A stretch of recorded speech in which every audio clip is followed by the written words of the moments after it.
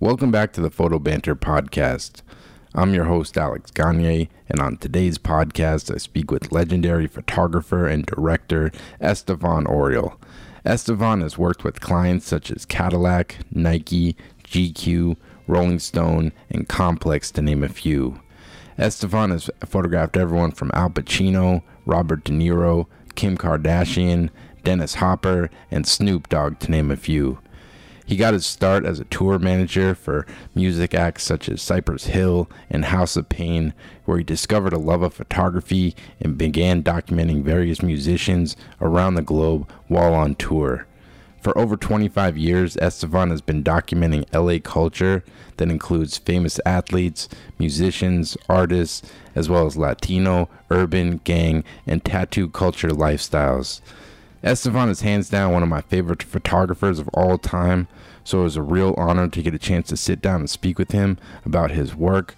So I hope you enjoy it, and thanks so much for listening. All right. Well, Estevan Oriol, welcome to the podcast, man. Thanks so much for taking the time to do this. Thank you, Alex. I've been following your work since I was in high school, so I was really excited to get out here and talk to you. And I gotta say, out of all the hundreds of people I've interviewed and setting up stuff, when I emailed you to set this up, man, you were so on it. You responded right away. Where's that hustle come for you? Because following you along on Instagram, you're just always grinding, always working on something. I guess I got that from early on when I was a kid. You know, my mom kind of instilled that in me. She just was always, pushing me to work hard and just be the best, and I've been doing that ever since. My mom was disabled when I was 8 years old, so I always wanted to help her, and we were on welfare and Medi-Cal and that whole trip, so I wanted to help her and do, get more for us. For sure. And my dad and her separated when I was 3, so my dad, I was only seeing him during holidays and summertime, so it was pretty much me and my mom, and it was about me hustling for us. And I started working when I was 12 years old. I had little summer jobs that I would always do. I'd work on fishing boats or whatever.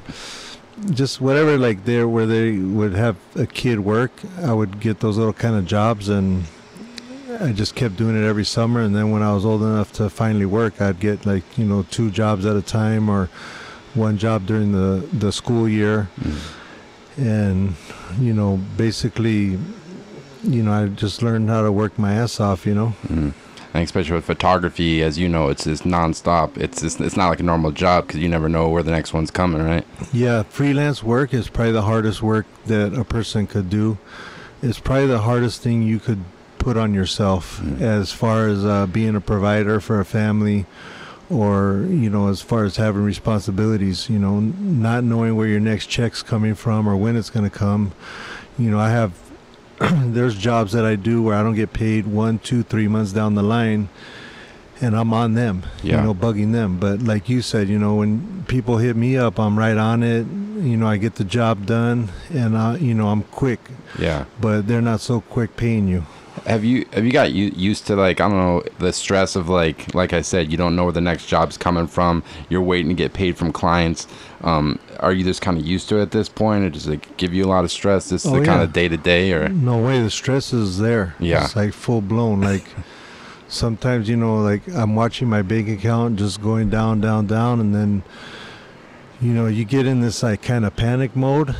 But every time it works out. It's I've learned in my life that at the end everything always works out, or if it doesn't, it wasn't supposed to. But obviously, if you work so hard at something, then it's supposed to work out at the end. So I've been like that, this whole journey in the photography. I've always busted my ass and done above and beyond what people expected from me on the jobs, and that's why I get hired back, I think, with a lot of clients. Yeah. And like when you were growing up, did you have like a big family, like a lot of siblings, or what was kind of life growing up for you? Like what were you kind of interested in as a kid? Was it like always arts and photography and things like that, or what was kind of early on life like for you? My childhood was just me and my mom. I had no brothers and sisters. I had a lot of cousins. My dad's Mexican side of the family. He had 10 brothers and sisters, and they all had multiple kids. So I had a lot of cousins growing up. So around the holidays and summer times when I'd spend time with my dad, I got to see all my cousins, and that was always great. Yeah. But for the most part, it was me and my mom, and I always treated my friends like my brothers. Like I always felt like my friends were brothers to me. And later in life, you know, you get with certain crews, and like those are like your family, those are your brothers. And for me, I was a rowdy kid. I couldn't sit still. I'd always mess up in class, and kind of like the class clown. And I always had to pay for it. You know, I was always sent outside or sent to the dean's office, and always getting, you know, kicked out of school or some kind of repercussions to the way I was acting. So I was always on, you know, probably they say like the fuck up. And you just didn't like school? I just didn't like authority. I didn't like people telling me what to do, how to do it, and I was going to do it my way. That's what I thought. Yeah. And but there's always somebody that'll put you in line, no matter at what point in your life, as far as, you know, when you're in any type of where there's authority, there's always someone that can, you know, sit you down. And in school, it was the teachers and the deans. You know, when you get out, it's the police, and if you want to go further, it's the prisons. You know, so if you want to be that bad kid, there's always a place for you. Yeah. And it's always open 24 hours, 7 days a week, 365. Yep. And like looking at some of your work, like you photographed everyone from like A-list celebrities to athletes, and like guys like Maddie Matheson, a celebrity chef, and then you photographed like this like some like LA like gang culture stuff, and like you were just saying, like you can take a wrong path. What do you think kind of like kept you on the right path, like being around some of that, you think? I would say I had a cousin that was a gang member, and he was always telling me like the war stories, you know, and they sounded cool. And I was like, damn, that sounds cool, and that's crazy and everything. But then he was the guy that all the family looked down on, and he was always, you know, busted or something was always going on with him. And my dad, you know, would tell me, hey man, you know, this is what happens to these kind of people, and this is what happens if you know, do the right thing and you work hard. And so I kind of stuck to that. I learned one of the things that I always stuck with is kind of listening to my elders and learning from them and learning from their mistakes, so that I didn't have to make them on my own. I've gotten in trouble a couple times with police. You know, I've gotten arrested a few times, and just those little short things were no fun, you know. Just even being, I guess, like, you know, when they pull you over and they handcuff you and it looks like you're going to jail and all that, like the adrenaline is fun, but after you're like, fuck, I'm glad I didn't, you know, have to go to jail tonight. You know, I'm glad they let me go and I got to drive my lowrider home. Yeah. Yeah, because like for me, like looking at that work, it's like it's a look into a world that, like, the way I grew up, I came up like pretty privileged where I live, and like I was lucky, and like seeing some of these guys.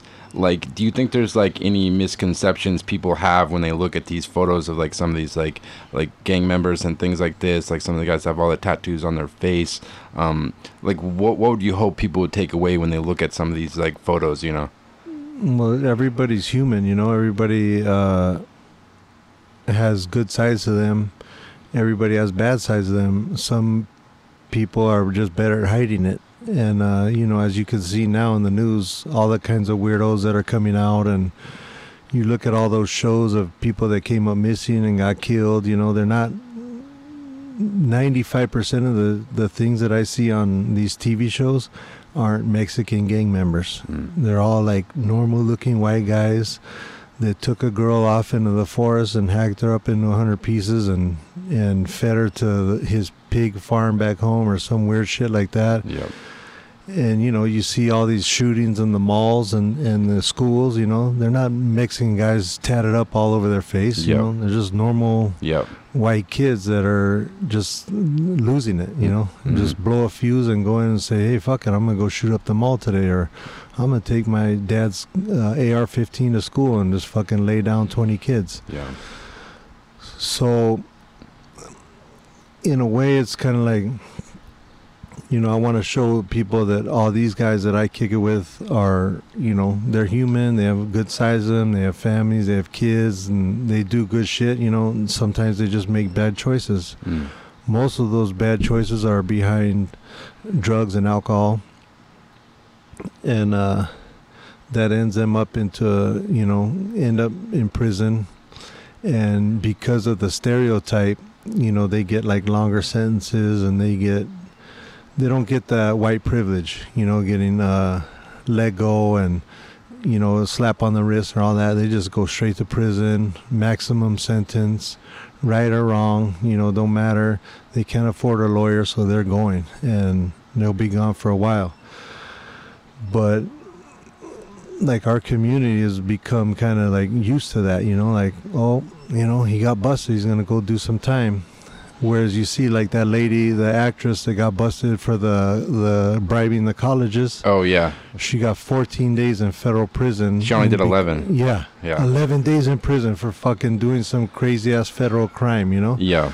Whereas if that was me or one of my friends, fuck, they would have thrown the book at us and we'd be doing like 5 to 10 years, you know? Yeah. But, you know, because it is who it is, you know, they get the 14-day sentence and get let out on good time. You know, like, how do you do bad time in 14 days? You know, what the fuck are you doing in 14 days? You're going to just sit in your room and shut the fuck up and get out, you know? So it's crazy to me, you know, the way that society is and the way the system is and the shit that they get away with doing to people, you know? Yeah. And, I just like to shoot, you know, people that I'm around and that I hang out with or that I have fun with, or, you know, people that look cool to me.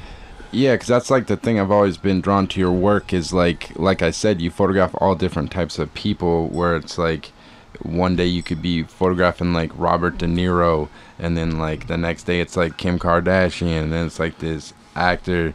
Like, have you always been comfortable this, like, as a photographer, you know, being able to like communicate well with people? Is that something you've always just been able to talk to different people in different situations when you're photographing them? Is that something you're always good at, or did you kind of grow at it over time of like working at this, you think? Well, I think that sometimes I'm good at it, sometimes I'm not, you know. With Al Pacino and Robert De Niro, I had 4.5 minutes to do the shoot total. So how good could I have been at talking to them? You know, if I wanted to get any pictures done, I'd just shut up and shoot, you know? Yeah. So there was a couple of things I said to them just to break the ice, you know, like I knew Robert De Niro's stepdaughter, and I had been at a party for Harry Dean Stanton, his birthday party, and Al Pacino was there, and I just brought that up to him. There's a couple of little things I just said as icebreakers, and they're like, oh yeah, okay, cool. Yeah. Is this chair cool, or should I change it? Because I hear the little squeaking. Oh, I didn't notice it. Okay, cool. Yeah, it's fine. Anyways, sometimes, you know, you get to talk to people and sometimes you don't. And, you know, if you're on a longer shoot, you talk to people and you get cool with them. Some of these shoots are, you know, short and fast and over with before you know it, or before you want it to be over. Do you like that pressure sometimes where you only get a couple minutes? Do you feel like sometimes does it work in your favor, like that type, having that pressure where you know you have to execute? Or what's your take on those like short shoots, you think? They're great, you know, because I don't want to be there all day torturing anybody, and I don't want to be tortured. But it does definitely put you in a position to perform. And I think I perform good under pressure. It is a little bit nerve-wracking, you know, when you have two of the biggest stars in the world and you've idolized them for 20 years and they're standing in front of you. Yep. And they say, okay, here it is, shoot. And after one roll of 220 or 110, they cut me off, you know. They're like, okay, 10 shots, you're done. I was like, but this is for the movie poster, you know, can I get a couple more? And they're like, okay, just a couple more. They let me shoot 5 more. Yeah. And because I was shooting on a Pentax 6.7, and that was it. It was over. They're like, okay, thank you. And I was like, fuck, can I at least finish the second roll? You know, and they're like, oh, gotta go, Bobby Al, let's go. We gotta get to the shot. Yeah. And so it's kind of like, you know, luckily I know how to perform under pressure and I'm good enough to, you know, get a shot like that. But, you know, I've seen a lot of photographers that shoot, back in the day, would shoot, you know, 50 to 100 rolls to get a couple shots. I had 15 frames to get a movie poster, you know, so that kind of pressure is like, you know, it makes you shit or get off the pot, you know. And I've had to you know, do that throughout my career, and I learned it watching when I was a tour manager for Cypress Hill. Oh wow. And House of Pain. I was a person that would set up the press. Yeah. And the record label would say, hey, you got 4 things to press tomorrow, you know, just have the guys do it in an hour, give each magazine or radio, you know, station or whatever, whoever it was, 15 minutes per interview. Yeah. And then, you know, cut them off and get to the next one. And so that was like what they told me the first time. And so I just learned how to, you know, schedule the press throughout the years. And I would watch the magazine people come in and do the interview and the photo shoots. And I always noticed that the interviewer would always take up almost the whole 15 minutes. Yep. And the poor photographers just sitting there panicking, going like, fuck, how am I supposed to get, like, you know, 4 to 10 pages of photos in 5 minutes of this, you know, band that sold 25 million albums? You know, so you could see the pressure and the stress on them when you're watching them. And that's how I kind of started telling magazines, like, hey, if you want any backstage or live shots of the band, you know, I have them. Nice. And at first you could tell they're kind of like, oh, the fucking roadies over here trying to pitch his photos. But then they would look at them and they're like, fuck, this is kind of cool, you know, like, because you had access. Yeah, I had access, and I could point and shoot. You know, not everybody can do that. I can give, you know, people say, why do you give away all your information on your posts? Like, I tell them what kind of camera I have, what kind of film, what kind of lens, everything. Because you can do that and not everybody will get a shot.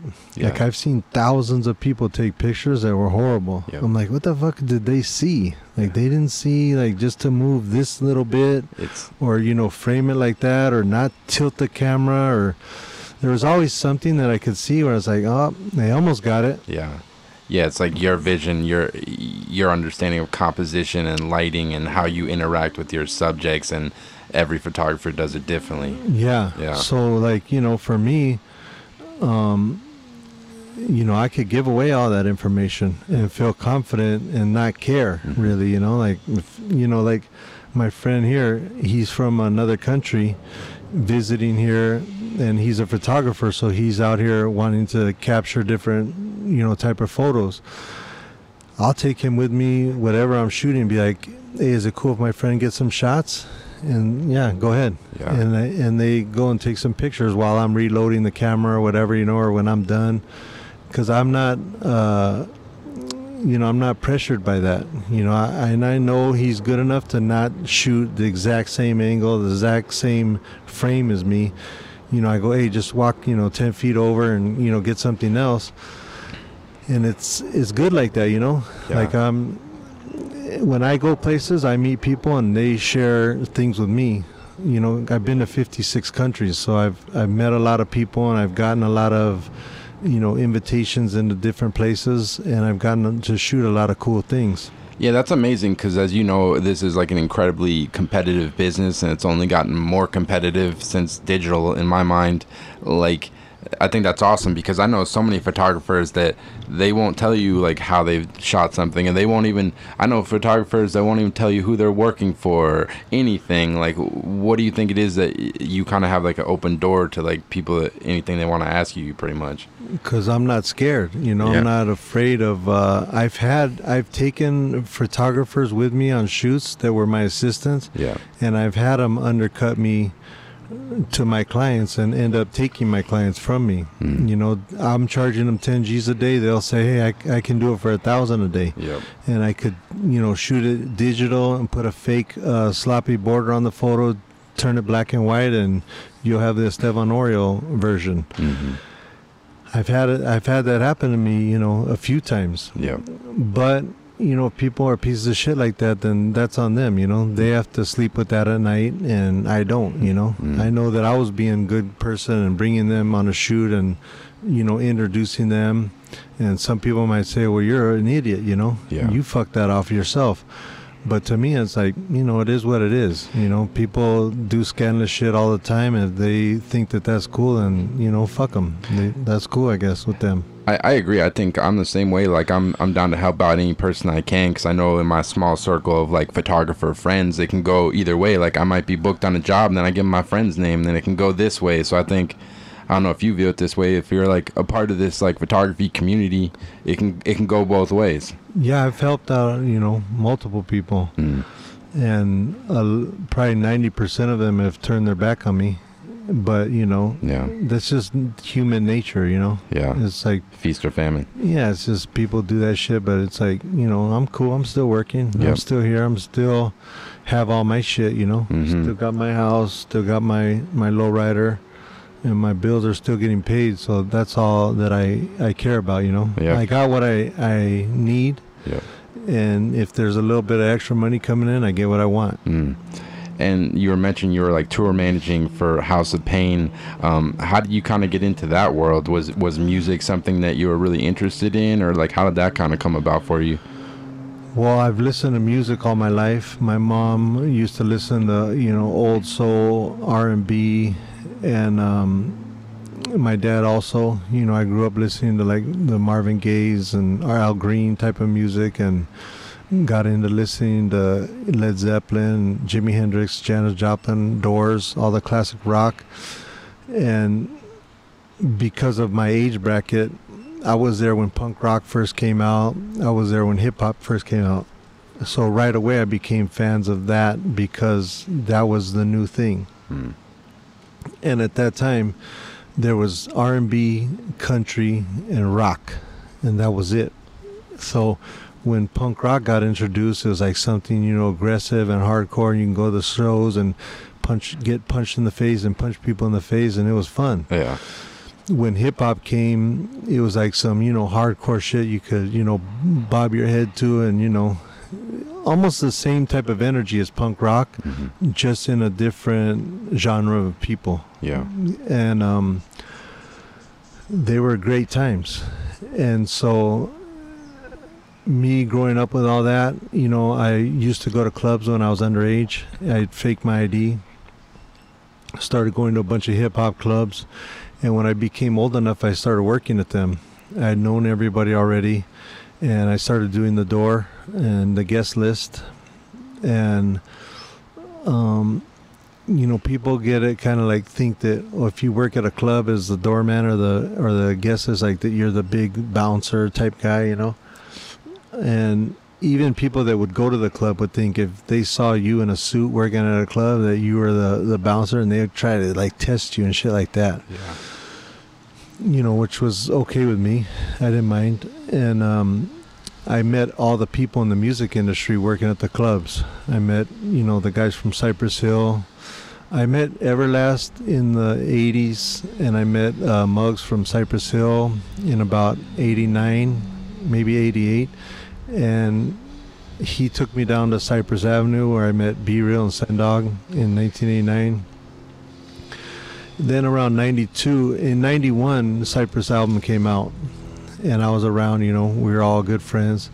And in 92, Muggs was like, hey, man, I got a new group coming out, some white boys. I want you to be the road manager. I was like, okay, cool. What is that?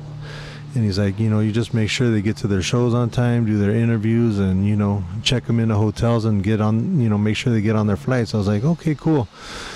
At first, it don't pay no money, but we'll cover all the expenses, and it'll be a good little summer trip for you. And I was like, all right, cool. So I asked my boss that did construction. I was like, hey, can I get my job back if I go do this for the summer? He was like, no problem. You're my best guy. I asked my bosses at the clubs, and they're like, fuck yeah, go for it, Yeah. And they knew, what it was and who it was for. And Muggs told me, it's not Cypress Hill. It's a new group I have coming out called House of Pain. There's some white boys. And I was like, because at that time it was only Vanilla Ice. Third Base and Vanilla Ice. Yeah. And I was like, everybody was clowning like the whole Vanilla Ice movement, and they respected Third Base.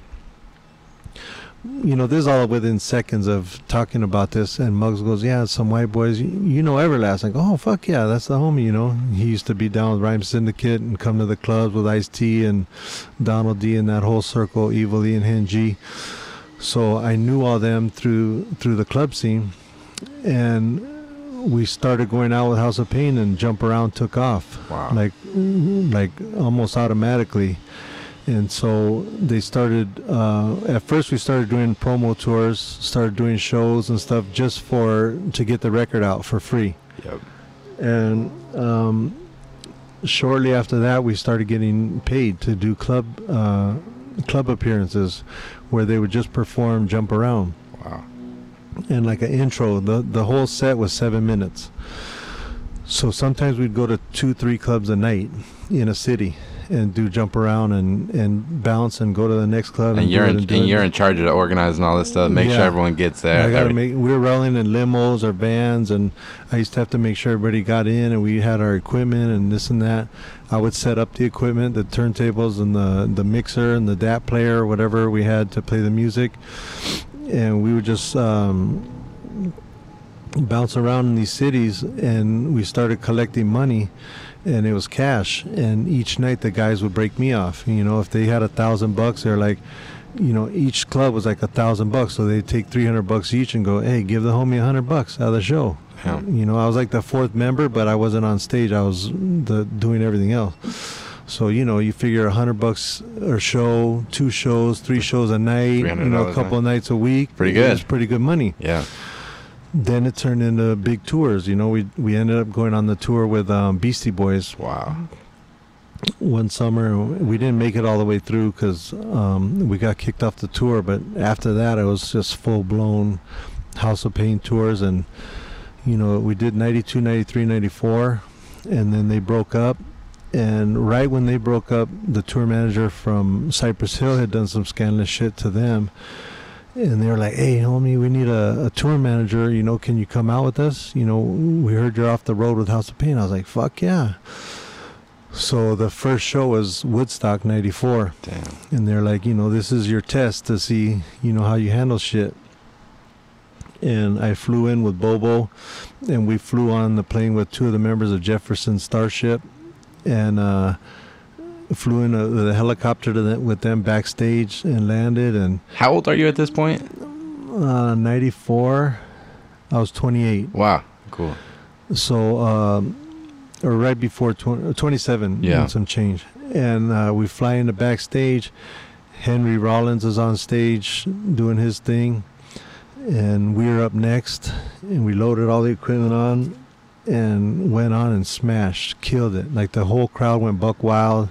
There was people like there was it had rained before, so they had put plywood all along the grass area. Mm-hmm.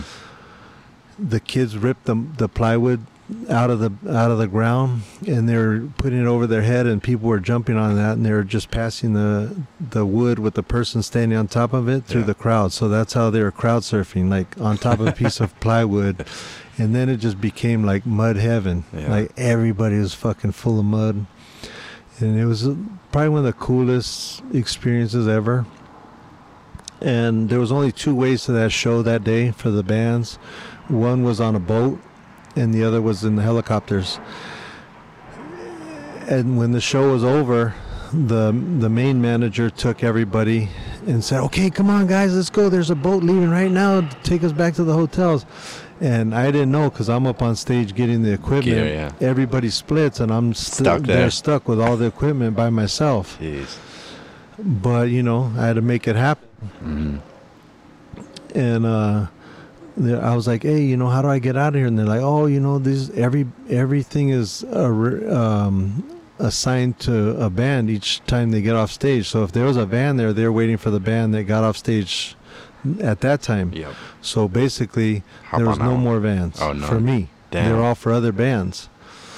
And so I was kind of fucked. I had all this equipment, and I met somebody there, and they're like, hey, you know, you were with Side Brazil? I go, yeah.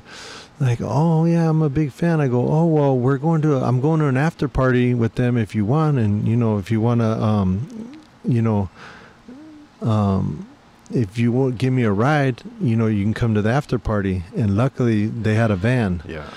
They're like, oh yeah, cool, let's go. And I load all the equipment in their van and went to the after party. Yeah. But if that had never happened, I don't know what would happen, you know, just like shit works out, you know. Damn. At the end, everything works out. I guess you passed the test, man. Got, you know, back to the hotel with all the equipment in one piece, and they're like, hey, where you been? And I was like, what the fuck you mean, where have I been? Had to break down all the equipment. I was getting shit done. Yeah. You know, you guys are all kicking it here at the bar at the hotel, and I was, you know, making it happen. Yeah. Was like the tour lifestyle something, did you enjoy it like back then? Did it kind of wear on you after a time, or? No, I loved every minute of it, and I love to travel and see the world and see different cultures. And I tried to mimic that with my photography career. Like, I try to work my books like a band would work a record, you know, as far as the promotions and the, you know, doing the book signings and doing art shows. It's kind of like doing, you know, shows with the bands and doing, you know, press like the bands would do. Yeah, that's what I've always respected about you. Not only your work is amazing, but you have these like you said, you kind of model it after the music business. Like, I've noticed you sell merchandise, like like your shirt you're wearing. I think you even make like iPhone cases and all different types of stuff. I think you're involved with a clothing company called Joker Brand. Is that correct? Yeah. Like, was that kind of basically how you kind of, like you said, you kind of modeled after how the music did it? Because a lot of photographers don't really do that kind of stuff. Well, I had been doing clothing before. I was doing a clothing company, and then I got into the band thing, and then I just learned how to do it better. You know, I was handling all the merch for the bands. Yeah. So by learning that, I applied that to my own. Yeah. And it started taking off. And I had a full-blown clothing company. We used to go to the magic shows in Vegas and set up meetings with customers and sell, you know, worldwide distribution. Yep. And I just applied everything to everything I was doing. Everything that I would learn from one business, I would apply it to my other businesses. Yeah.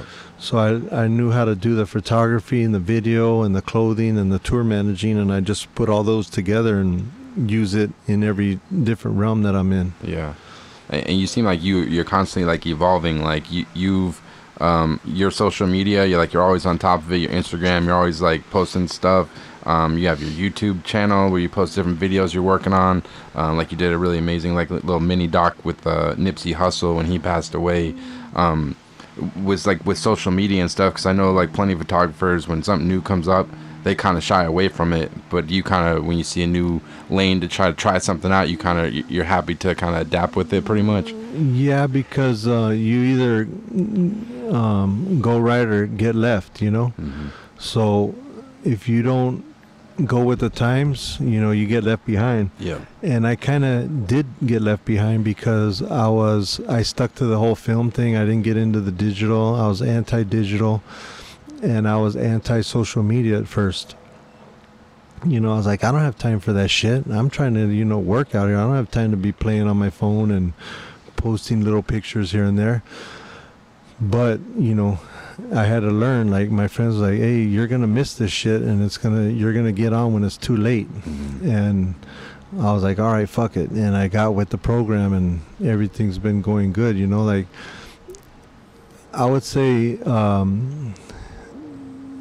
the social media filled the gap of magazines and pretty much like your work, you know, because like you used to count on magazines to get your work out there, like doing an ad for another company or doing an editorial or doing an interview. Yeah. That's how you would get your work out. Well, because all the magazine business died, there's no real magazines anymore.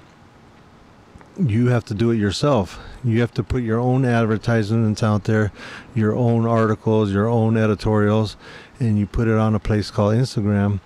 And so it's kind of like that's your own magazine that you're in charge of. Yeah. To do your own ads, to show your own work, and to do your own, you know, editorials or whatever. Yeah, you can just go straight direct to consumer, and like and you're like really well, like you interact with all your fans and stuff. Like anybody reposts your stuff, you always post it. Yeah, you tell like interesting stories, because like a lot of times people that post stuff up there to post it, but you have like really interesting stories. Like one I thought was really interesting, you photographed the boxer Johnny Tapia, I think. Yeah, I love him. Yeah, great boxer. And you told like an interesting story about how when you shot him, you only shot 2 rolls, and you regretted that you wish you would have shot more. And it was just kind of like, I think those kind of stories is what kind of sets people apart, because people can kind of relate to it. Because I think every photographer has been there where they're like, I wish I would have shot more. You know what I mean? Yeah, I mean, I missed out on so much shit because you get caught up in this thing like where you got hired for a magazine to just go shoot this job. Yeah. And it's like, okay, what's the job? We need 1 vertical shot for a 1-page story. Yep. So, but if I had go to shoot a 10-page story, I would have shot, 10 rolls of film. But because it was a 1-page story, I was like, oh, fuck, I only need 1 vertical shot of him. How hard could this be? Yeah. I'll just shoot 1 roll of film and it's over. Yeah. I was like, man, cool. Thank you, Johnny. We went to eat after. He told me a crazy ass story of how him and his brother were back to back in the house with a fucking FBI standoff. They're about to have a shootout with the FBI. And I was like, or the feds or whatever. And I was like, man, this is crazy. Like, I'm here with Johnny Tapia and he's telling me this crazy ass story. And like, how cool is this, But after that, I thought, man, I should have shot more pictures of this guy. Like, now I'll never have a chance to shoot him again. I was right there with him, and I only shot 1 roll of film, and he was down. Like, if I would have said, hey, Johnny, can I shoot 5 more rolls of film? He would have been like, yeah, sure. Yeah. So why didn't I? Because I just got hung up in what the magazine told me they wanted, which was 1 shot, And there's so many times where I've done that, and I'm bummed now. Like I just did what the magazine asked for, and I didn't do what I could have done or should have done. Yeah, it's like those opportunities don't happen all the time, so it's like you almost got to squeeze every last ounce out of it that you can, because it could be like another book or anher promo, and it's kind of build on it, right? Yeah, that's what you should do. Yeah. But me, big dummy, I fucking just shot what they wanted, and that was it, I feel like an idiot now, but, what can I do? Yeah, but I guess that's... I just got to, do it on all the new shit, Yeah. You still, like, even this point in your career with everything you've done, you're still learning, still evolving as a photographer? Every day. Yeah. Every day I shoot, I learn something new. I still get film back where the fucking exposures aren't right. And it's because I get so excited when I'm doing the shoot that I'm forgetting to look at the meter every shot. Yeah. And I'll be turning, be like, oh, stand over here, stand over there, and I'll move when they move, and the light, obviously changes, and so you're supposed to reset and reset all your stuff for that light, but I'm just so caught up in the moment that I just go with it and I keep shooting, and then I get the film back and I'm like, fuck, man, I fucking should have, just turned it a click or 2 and I would have been right on. Yep. But in the labs, they can, pull a stop or push a stop. It's no big deal, but yeah. I just like to be the best I could be, Yeah, for sure. And I guess, like, when did kind of photography start to come, like your tour managing and all that? When did you start to take photography more seriously and think that would be like kind of your career? Was there like a turning point for you? Yeah, when the band started fading apart and they started drifting, the 3 main members were all the way drifting apart. Yeah. And it was Muggs, Be Real, and Sendog. Yeah. The 3 original members of Cypress. Yeah. Muggs started doing more remixes, because he'd make such good money on the remixes that it was more money to do one remix than to go on a whole tour. So he started doing that. Then Sendog didn't want to tour no more, so the band pretty much became me, Bobo, and Be Real. And that was Cypress Hill at one time. And then we would just bring in other rappers to fill in on the stage where Sendog would be, you know? Yeah. And of course it wasn't Sendog, you know, there's only one him. But we had to do what we had to do. And the fans wanted Cypress Hill, you know? And the way we looked at it was kind of like Pink Floyd. Yep. You know, when they didn't have Sid anymore or Roger Waters, they just carried on as Pink Floyd and got, you know, different members, but played the same songs and gave the fans what they wanted to hear, you know. Of course the fans wanted the original three there, but they were happy hearing Be Real and the beats and somebody else doing the ad-libs. It was good enough for them. Yeah. And we ended up touring for years, and then it just got to the point where it was like, you know, kind of felt like nobody wanted to do it no more. And I was like, well, fuck, I only get paid when I go on tour. I'm not getting paid as a band member, and I'm not getting, you know, royalty music money or anything like that. So the only time I get paid is when we're on tour, and I'm getting paid a tour manager fee. And I was making good money doing photography and directing videos. Wow. Because at those times, the budgets for album covers were anywhere from $10,000 to $250,000 for an album cover. Music videos were anywhere from $20,000 to, I think, $1.2 million were the total budgets. Damn. On a video, the photographer makes, I believe it was like 10% minimum of the video budgets. Wow. So if you're doing a $20,000, it's $2,000. If you're doing 1.2, it's $120.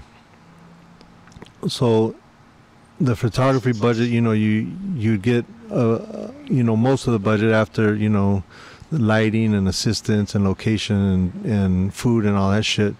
So you're making more of the money on the photography shoots, but the video budgets were a lot higher.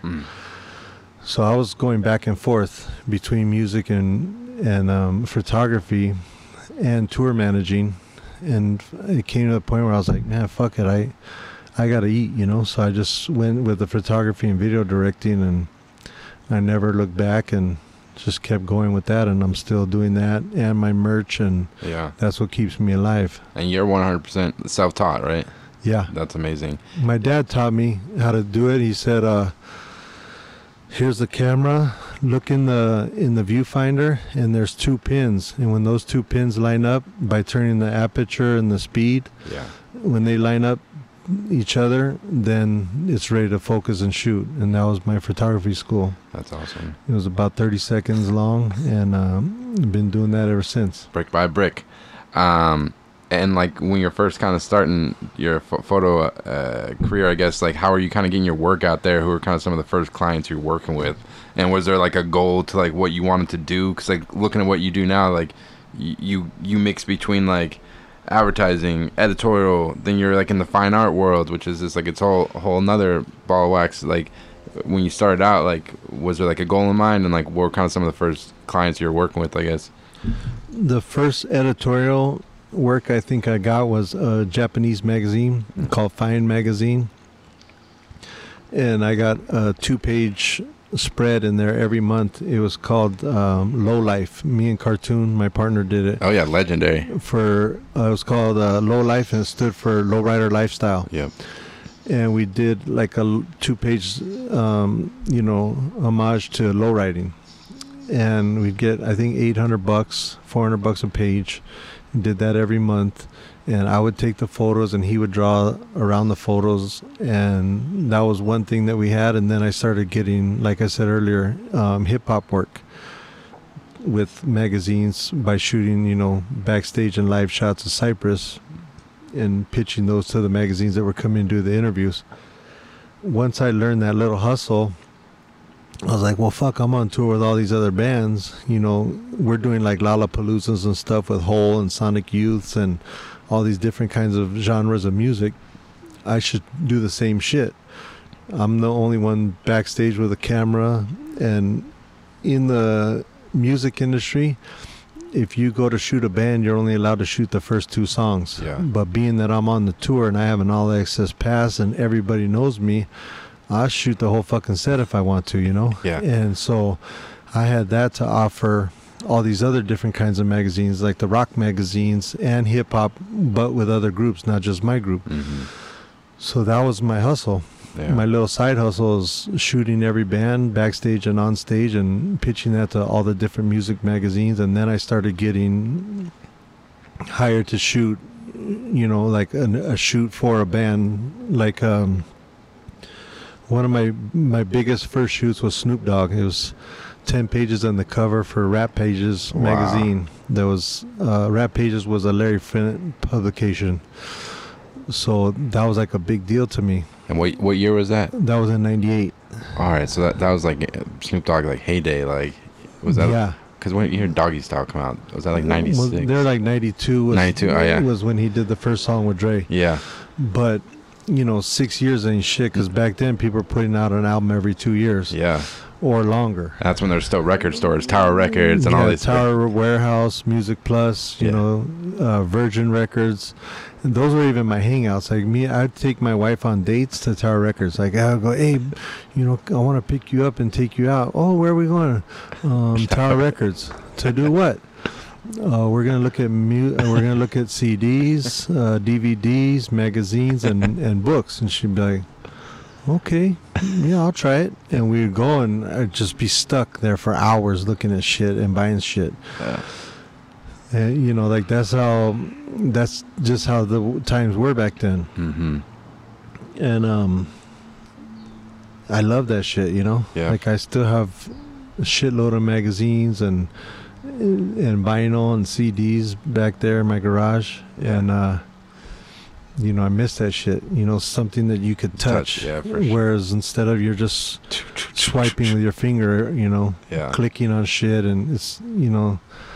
But like I said, you know, times have changed and you got to evolve. But I do miss the stuff you could touch. You know, yeah, like for sure. like, you know, kids will never have a photo album anymore. Like I used to go to people's house and trip out and be like, hey, you have a photo album? Yeah. And just like look through their photos and be like, oh, that's cool. Oh, you went there and this and that. Whereas like now, kids' photo albums are on their phone. I know. Friends, kids, they have a hashtag for their kid.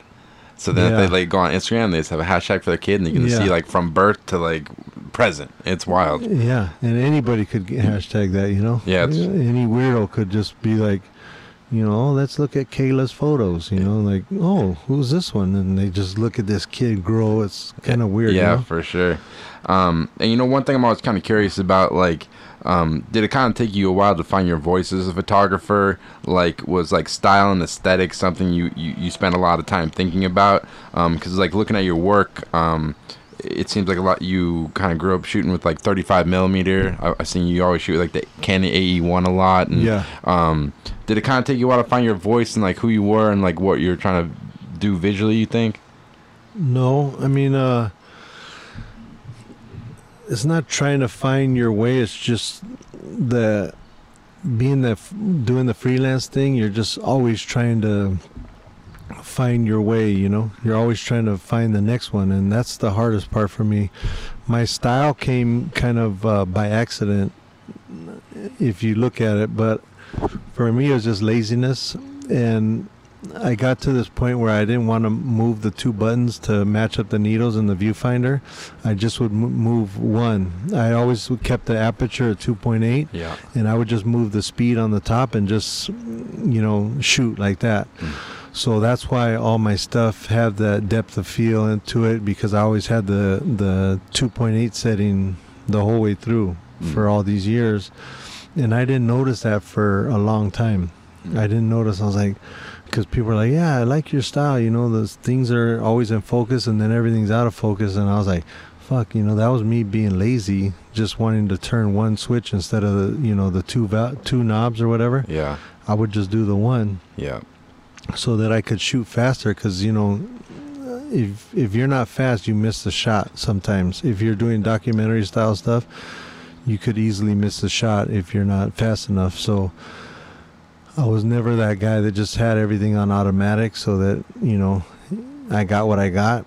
It was always manual, and, you know, sometimes I miss it and sometimes I get it. Yeah, because the thing I really like about your work is, like, a lot of times you look at editorial magazines now and commercial work, there's just a lot of, like, it can be overly lit and, like, super photoshopped, and there's lots of this, like, sauce on it, you know? And with yours, it seems like it's more about composition and this finding these unique people to kind of document, pretty much. Is that kind of how you view it, or? Yeah, I mean, I'm pretty much a daylight shooter. I mean, I could shoot with a flash, or I could light in the studio if I want, but it's always pretty much one style of lighting. Even, you know, even when I do studio work, I pretty much like to light it the same, so that at least my lighting looks the same all the way through. It's not all mishmashed all over the place, and you can't tell. Because a lot of, like, I've had assistants, and they'll go like, "Hey, we light for Andy Leibowitz, or we light for this guy. Do you want us to give you some of that light?" I'm like, "No, I'm cool." And they're like, "You just want this one light?" I go, "Yeah." Why? You know, we know how to. I can set up 10 lights, and the shit'll look just like this person or that person. I'm like, I'm cool. I don't want to look like them. Yeah. You know, I want it to be my shit. Plain and simple, nice and easy, and, you know, it is what it is. And they're like, okay, cool, I respect that, you know. And so when I would do light shoots, you know, I'd do it like that. And I like to shoot during the day, and I don't like to Photoshop at all, because to me it's like you're taking the photo and then you're like painting the picture with a computer. You know, it's like when you see all the HDR and all this different, like, Photoshop stuff, is to me, you're not, the photo isn't the photo anymore. It's a photo, and then whatever you painted it with in the computer.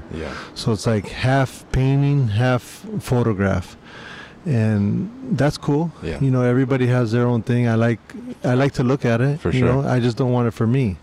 I like my stuff to be rough, rugged, and raw. You know, what you see is what you get.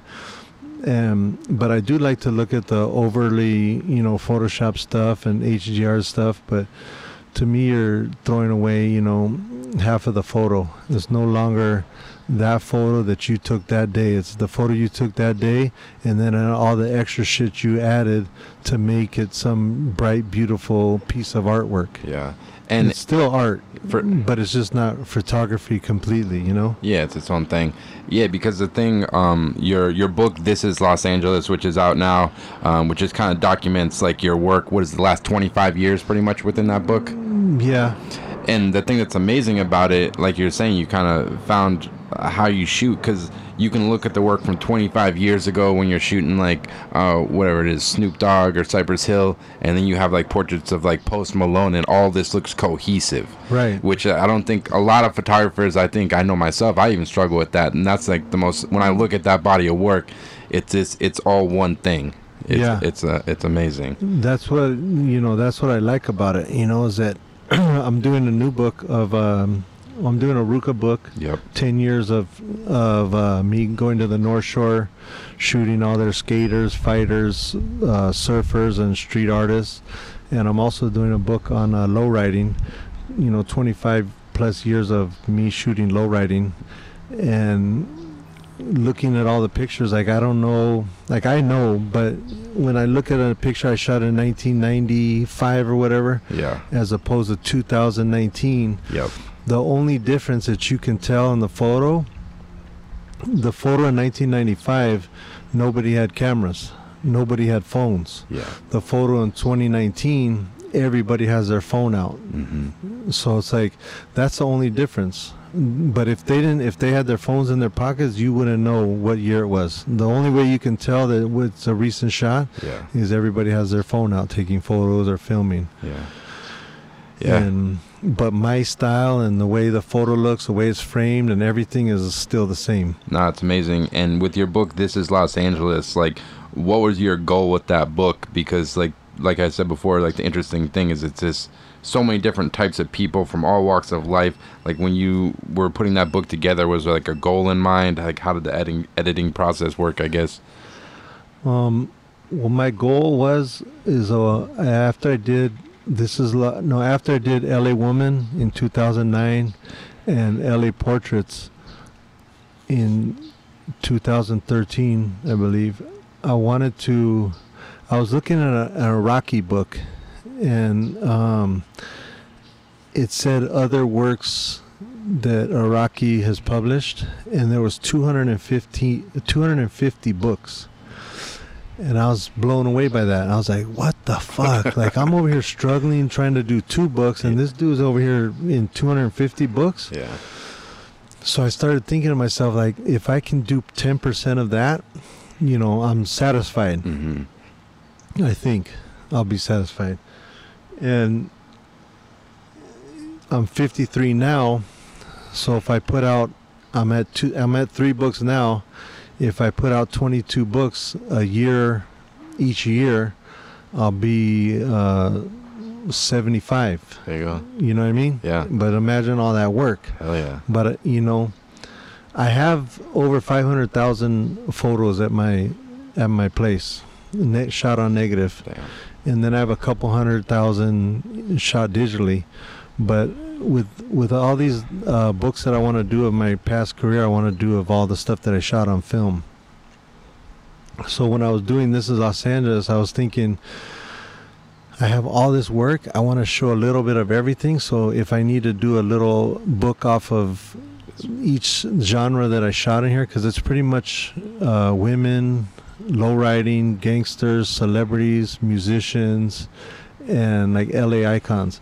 So I wanted to do a little sample of each category, so that later if I do a hip hop book, people will know, okay, well, we saw what he does, how he shoots hip hop, we saw how he shoots celebrities, we saw how he shoots lowriding, and it'll be just like an introduction into that genre of work that I have done.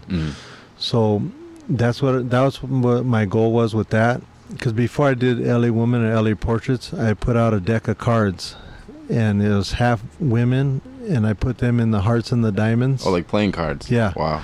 So the women were like, hearts and diamonds, because diamonds are a girl's best friend, and they all into love. Yeah. And then I did the spades and the clubs as all the street shit. Yep. The guys, the cars, all the manly shit. And I saw that had a good reaction from the people. That's when I came out with LA Women, and that's when I came out with LA Portraits. So this is kind of like another little teaser into what I have coming out in the years to come. That's amazing. You had some really nice photos of you shot of Nipsey Hussle, who passed away earlier this year. Yeah.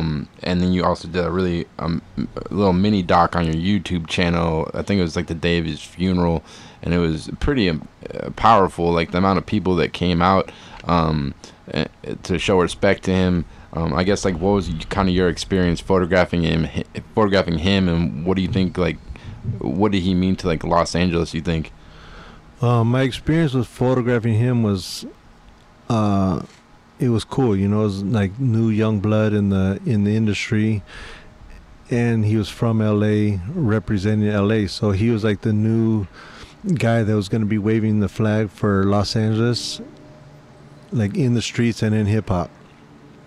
So I had shot him a few times and met up with him, and we're gonna do his first album cover. It was supposed to be on Virgin Records, and I had told him that, like, I had a plan for his album cover and what we should do, and he loved it.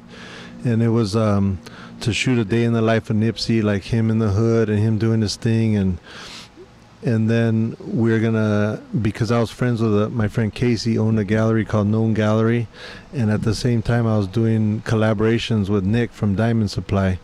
So my idea was to shoot the album packaging, use those same photos in an art show at Known Gallery, and use some of the same photos to do a collaboration with Diamond as an introduction to his merch for this album. Wow. And that would be the album release party. You say, hey, album release party, Known Gallery, and at the Diamond store, they're next to each other on Fairfax, and we're going to have the clothes come out at Diamond and the show in Known Gallery, and all the work that you were going to see was part of the packaging. When you bought the CD, you opened it up and it was all right there. him not doing the record with Virgin, that whole idea went away. Yep. And he came out with an album, a couple of years later, but that was a plan, and we both thought it was great. And it kind of like, when something doesn't go down, like because of a corporate company or something like that, it kind of like puts like a little, bump in the road. Yeah, and that's kind of what happened, but I ended up shooting him more for magazines and stuff. I shot him for Double XL, and then the cover of Rhyme magazine, which was a West Coast hip hop magazine that came out back then. Yeah. And shooting him, you could feel that, new young energy, that was ready to come out and, put the smash down. And the music was good, the beats were good, like everything was, perfect. And, then he got on doing his career, and when that happened, it was kind of like, it happened at a time where he was doing a lot, giving back into the community, which is something that I've done through my whole career in every kind of way.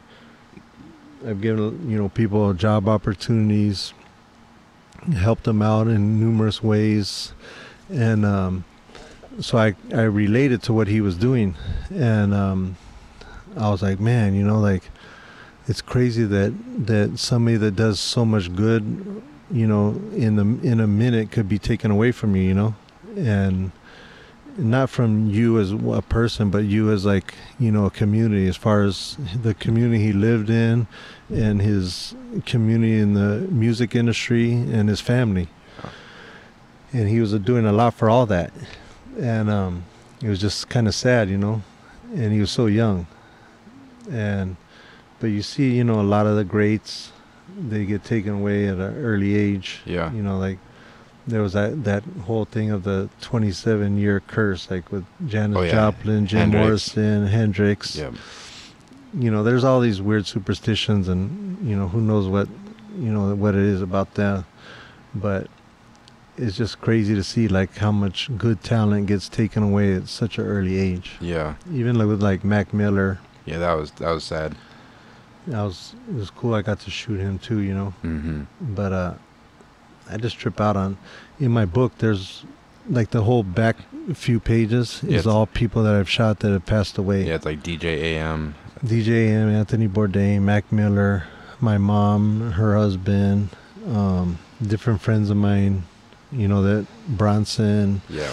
Yeah, a bunch of different friends of mine that passed away, Trig, Spanky, guys that I was close with, or people that I just shot, for a day. But it's just because you don't know them and you only got to shoot them for a certain amount of time, it's your photo that keeps their legacy alive forever. Yeah. Like, I'll be able to post photos of Jenny Rivera, forever. She's gone, but at least my photos will keep her in people's minds, or something like that, People remember their work and things like that. The camera.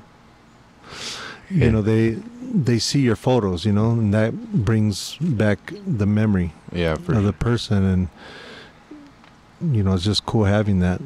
Yeah, definitely. A couple more questions, I'll let you go. Go for it. All right. Sunday, who cares? All right, cool, man. I appreciate it. Yeah, you mentioned Anthony Bourdain. That must have been pretty amazing. Like, you were on the show, and I was watching like the clip. It was like, I think you and Mr. Cartoon got profiled on there. What was that experience like? Because like, when that guy passed away, me and my brother were talking about it. It was like the response. It was wild. Like, this amount of people that like came out and like were fans of him and everything. I guess what was kind of your experience, kind of working on that with him?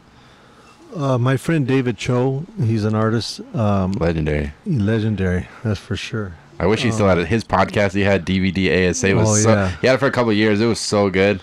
It was deep. Yeah. He's the one who hooked me up with the Anthony Bourdain the first time. Mm-hmm. I took Anthony Bourdain around in a lowrider, and I had like, I think 4 or 5 of my friends from my car club rolling with us because David was like, hey, Anthony Bourdain's coming to LA. I'm going to show him Koreatown. You should show him the low riding and East LA scene. I was like, yeah, hook it up. Yeah. And he came down, and me and David talked to him, and then we took him off for a ride in the lowriders, and that was fun. And then the next time Anthony came, he was like, hey, we're coming to LA. We want to feature you in cartoon. Maybe you guys take us to a taco spot. And we had a taco spot that I used to go to like every other night. It was called La Reina. And there was like an elderly woman who ran it, and she kind of reminds me of like my grandma, that type of thing. Like just always warm and smiling and happy, and like the food just came across better, because it felt like it was coming from like your grandma, your nana, So I was like, let's take him there. Yep.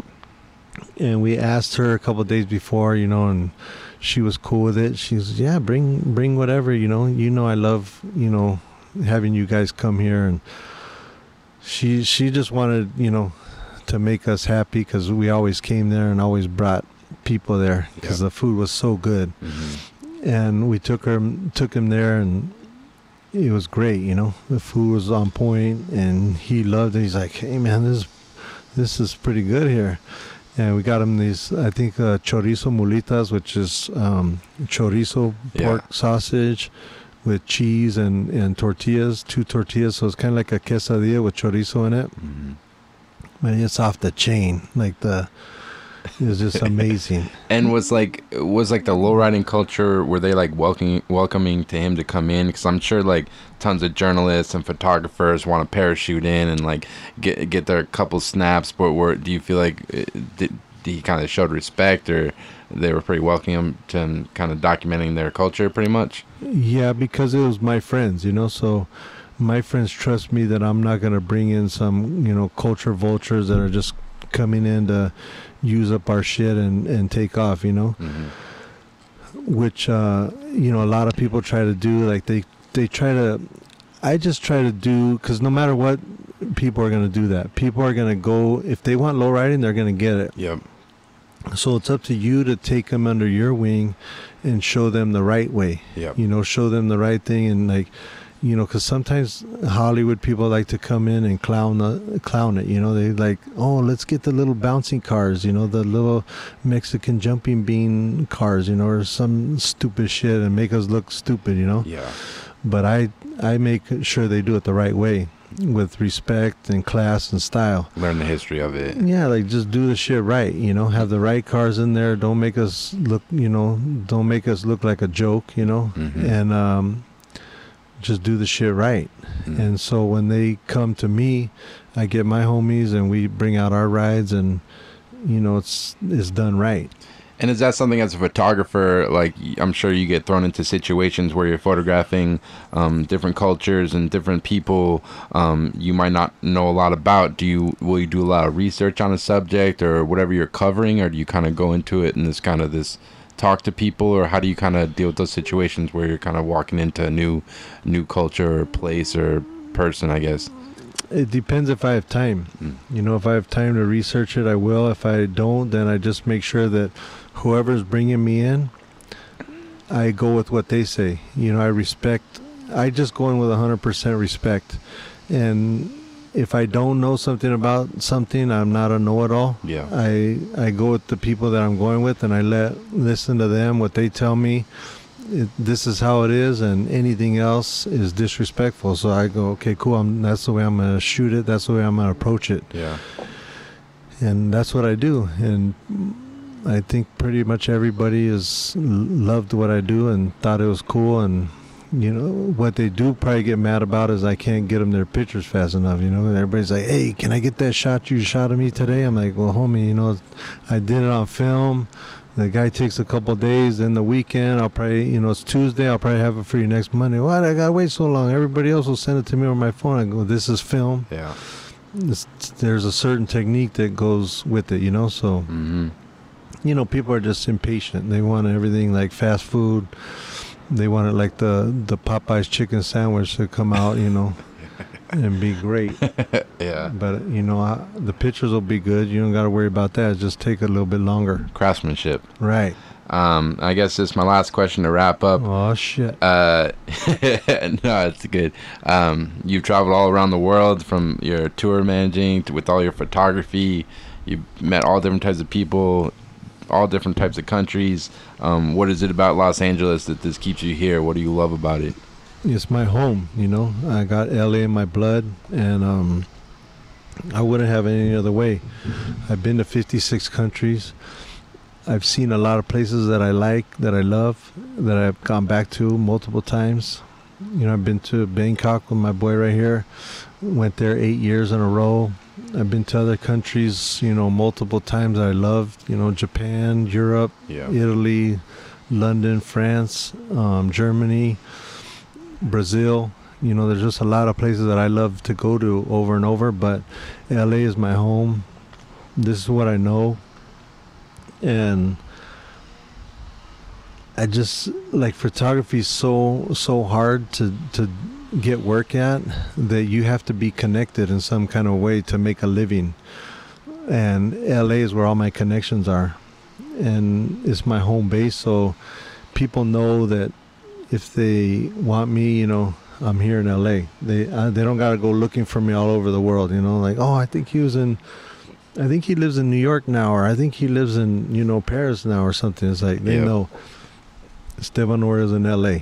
You know, I'm not hard to find. And this is, you know, where else could I lowride? Yep. You know what I mean? I mean, this is it for me. Yep. I wouldn't want to move to another place and like have to move my shit there, you know? Yeah, man. My lowrider, all my memories and all my shit all over the place. Just want to keep it here. I like it. Well, Estevan, I can't thank you enough. Like I said, I've been a big fan of your work for years, so it's a real pleasure talking to you. And for people listening, where's the best place to check out your work? And then I think if they want to pick up your new book, This is Los Angeles, they can get on your website, correct? Yeah, EstevanOriol.com and at Estevan Oriol on all social media. Well, not all. I mean, Facebook, Twitter, and Instagram. That's about it. I can't keep up with all the new shit. Yeah, I got it. Well, I'll link it and people can go check it out. And thanks so much. Thank you. So there you have it. That was the Estevan Oriol interview. Just got to give a big thanks to Estevan for taking the time to sit down and speak with me about everything he's done over the course of his career. Like I said, Estevan has been one of my favorite photographers for a long time, so it was a real pleasure getting a chance to speak with him. The guy's documented so much and is this force within the photography community and everything he's done documenting Los Angeles. So definitely go check out Estevan's work at EstevanOriol.com, as well as his Instagram at Estevan Oriol. And definitely pick up a copy of one of his books. His most recent book, This is Los Angeles, is available to purchase on his website, EstevanOriol.com, as well as a few other books he's published over the years. Just a really interesting look into Los Angeles culture and all the different projects Estevan's worked on. So definitely go check that out. And yeah, can't thank you enough. I hope you guys enjoyed it. And as always, I'll be having weekly podcasts every Monday on iTunes, Spotify, SoundCloud, as well as my website, alexgagnePhoto.com, as well as on my Instagram at alexgagnePhoto. Thanks so much for listening and take care.